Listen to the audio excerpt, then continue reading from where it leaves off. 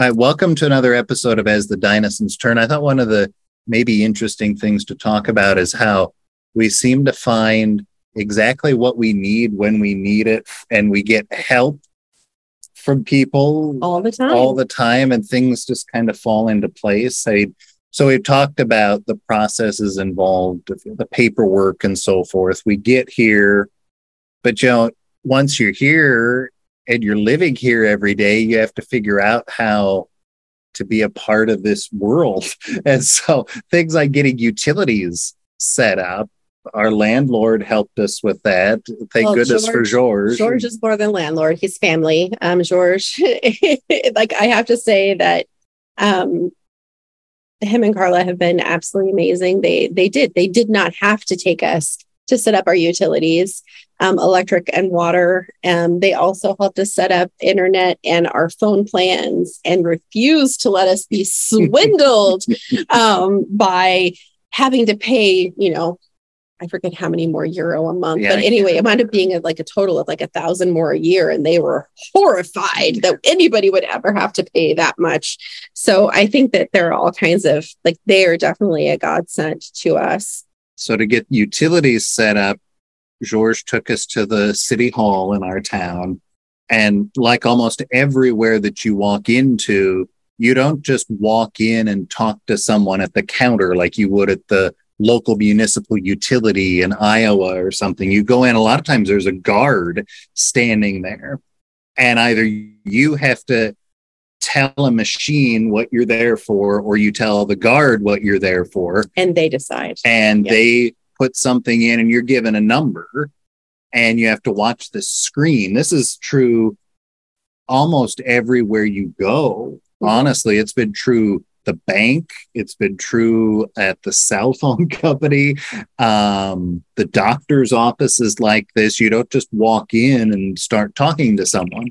You wait and watch a screen, and it'll show your number and tell you where to go. So either like a kiosk number, like a window number or room number. So we had to do that. We got our number from the guard, and then they were having computer problems, which is it's a recurring theme in the US too. So they were having computer problems. So it's like an hour-long wait. Well, and the person ahead of us was having a lot of issues. Also, they had a dispute. And so, you never know. It's the person ahead of you in line that will determine on how quickly things go. Sometimes it'll be fast, and sometimes it was. Yeah, that's true. It wasn't computer problems. It was some issue with the person in front of us. So we get called back, get that set up. Then we had to drive. So that was the water. That was water. Then we had to get our electric set up. So you drive 20 minutes to Braga, which is the big city nearby. Which is also I would do it as kind of like the county seat equivalent, because we live in Oliveira, which is part of Povoa de Lonoso, which is actually part of the Braga area. And so it's kind of like the district hub. You have to go there to set up your electric. Again, you walk up to the guard says, okay. And they gives you a number, and he tells you where to go when you go upstairs, because the entire second floor of this building has got zillions of offices, including that's where we went for a Seth appointment. Right.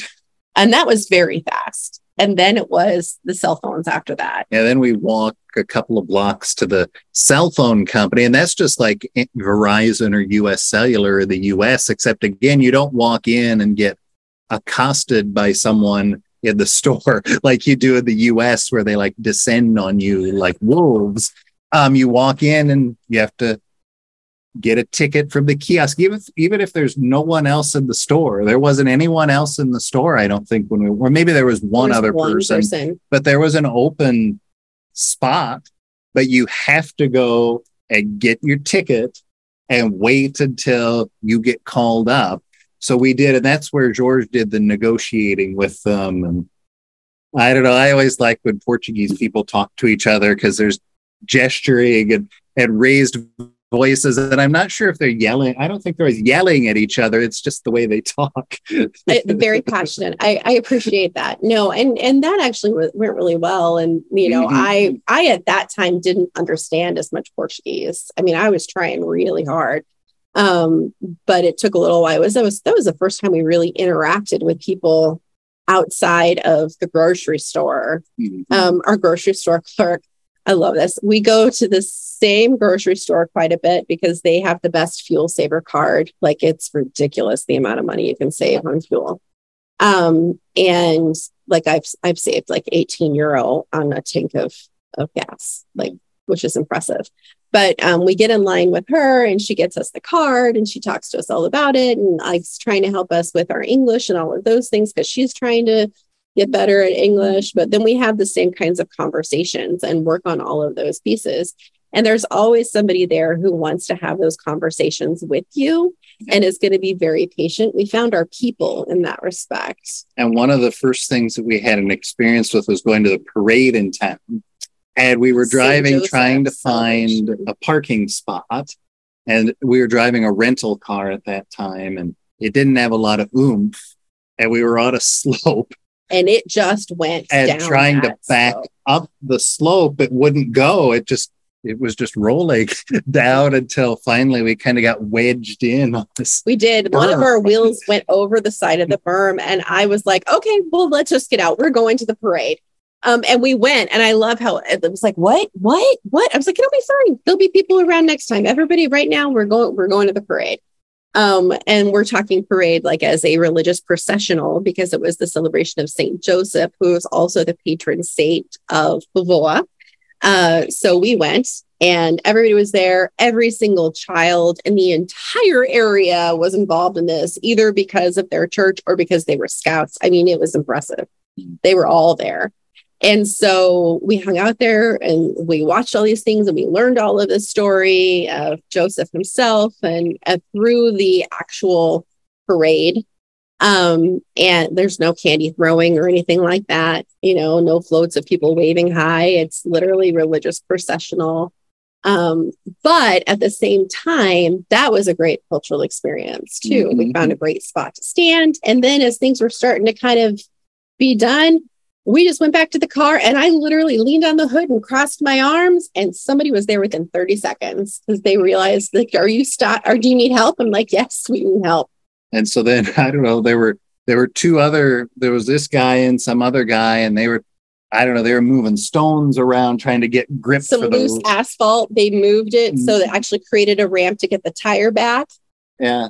And then this bus driver, a guy who was a bus driver, he was off duty, but he said, I drive a bus. Let me take care of it. So he put it in gear and he somehow got it in reverse all the way up this steep hill. I'm telling you. And turned around and pulled back out into the road for us. Well, exactly. And what I love is I've seen them in town and they still would say, oh. But yes, we needed somebody then, and that worked out great. Mm-hmm. And that seems to happen to us in our travels a lot, I guess. I think that's always happened to me in my travels. I've never gotten into a situation where there was a problem that absolutely I needed help with, that somebody wasn't right there that could swoop in and help me. But one of the things I have noticed is that this is very unique to the Portuguese culture of where we are. Everybody is highly in tune and making sure that if you need help, you get it. There's no somebody looks like they might be in distress and people walk by. It is you stop and you help and you take the time. Just like when you go in and you use the machine and you get your number, it might look like there's nobody there and they should be waiting on you, but they could be doing something else that's really important. And so you need to wait until they're done with their task and they're available for you. We saw, this wasn't us. It was someone we were behind in one of the parking lots where you have to put the ticket into the machine and then wait for the arm to open, and something wasn't working right. So one person just got it. There was no horn honking or like gesturing. Someone just went up and was helping them. And I don't know what they did, but they got the arm to open for this person. Fine. And then like everybody else went on their way. Mm-hmm. And this is one of the things I really appreciated. I mean, we see this everywhere. We had a flat tire. Yes, we had a flat tire and we thought we could drive it from where the flat tire was to where the tire store is. And I don't know, I lost count of the number of people walking on the sidewalk who would suddenly start gesturing and pointing at our tire. And a piece of grass stuck in the rim of our tire because we live in a rural area and you park along and sometimes there's grass and then people will be like, I'm like, oh shit, there's something wrong with my tire. No, it was a piece of grass, but it's got it taken care of. And so I think that is like highly aware. They're making sure that and there's always the idea of, being constantly and cognizant of the people around you, not because you're expected to interact with all of them, but that you're expected to react and act if something is needed. So just like when you're driving a car and you're coming up to a crosswalk and you see somebody on the sidewalk and they might not be that close, you better go ahead and stop because they know a crosswalk is right there for you in that crosswalk. They might just jump out in front of you and you're expected to stop. Like jaywalking I forgot about jaywalking in this part of the country, but you're expected to stop. If you are on a bus or you're on the subway or you are in line and you are an able-bodied adult, you are expected to give your space and your spot to somebody who is elderly or who might be pregnant or might have kids or might be special needs in some way. You're expected to give up your position in line to make sure that they are taken care of. That is something that I truly appreciate. It's, you would always get up and make sure that they get their seat on the bus and all of those things. Like, it's just a cultural value here, but you always get help when you need it. You always do. We'll do a podcast too about driving. I think. Oh God. Driving is its own. I think we need probably 15 minutes just to talk about driving, but now crosswalks are a big deal here. Oh, absolutely. But I'd say crosswalks, figuring out the roundabouts, all of those things. Yeah. But there's also an idea of, and thinking about making sure that you're taken care of. Okay. For those of you who have children who wear glasses, you know that kids' glasses and gym are just not good combinations of things. Jack had his glasses broken and they were very concerned about it. The school called and I thought, oh my God. And then Jack called and said, you need to be here. So we went and waited for him and his teacher. Turns out that if your glasses or some part of your property is damaged, then the school has insurance to protect or pay for all of those things. And the school will pay for it. It's not like one of those things where you just hope your glasses are insured or whatever. That was a no. Take these to town. You go around. You need to go to the 3 ophthalmologists or, optometric places like within the next, and they're all on the corners. So literally it's like a 2-minute walk between all 3 of them and figure out which one will give you the best price and then bring that receipt to us and we will pay for everything in full. It was time for Jack to get new glasses anyway. So, we went ahead and did that the second time they broke, and his teachers are still appalled that we haven't just made the school pay for these new glasses because, they were broke. His glasses were broken in gym. So I think that that's another piece of it too, is making sure that if something happens, that it's all taken care of. Yeah. So it's a culture of helping people, and we've certainly always found the things that we need when we need them. Always. Yeah. All right. Join us again on another episode of As the Dinosaurs Turn. You've been listening to the As the Dinosaurs Turn podcast. Check out our blog at asthedinosaurturn.com and join us again next time for another episode.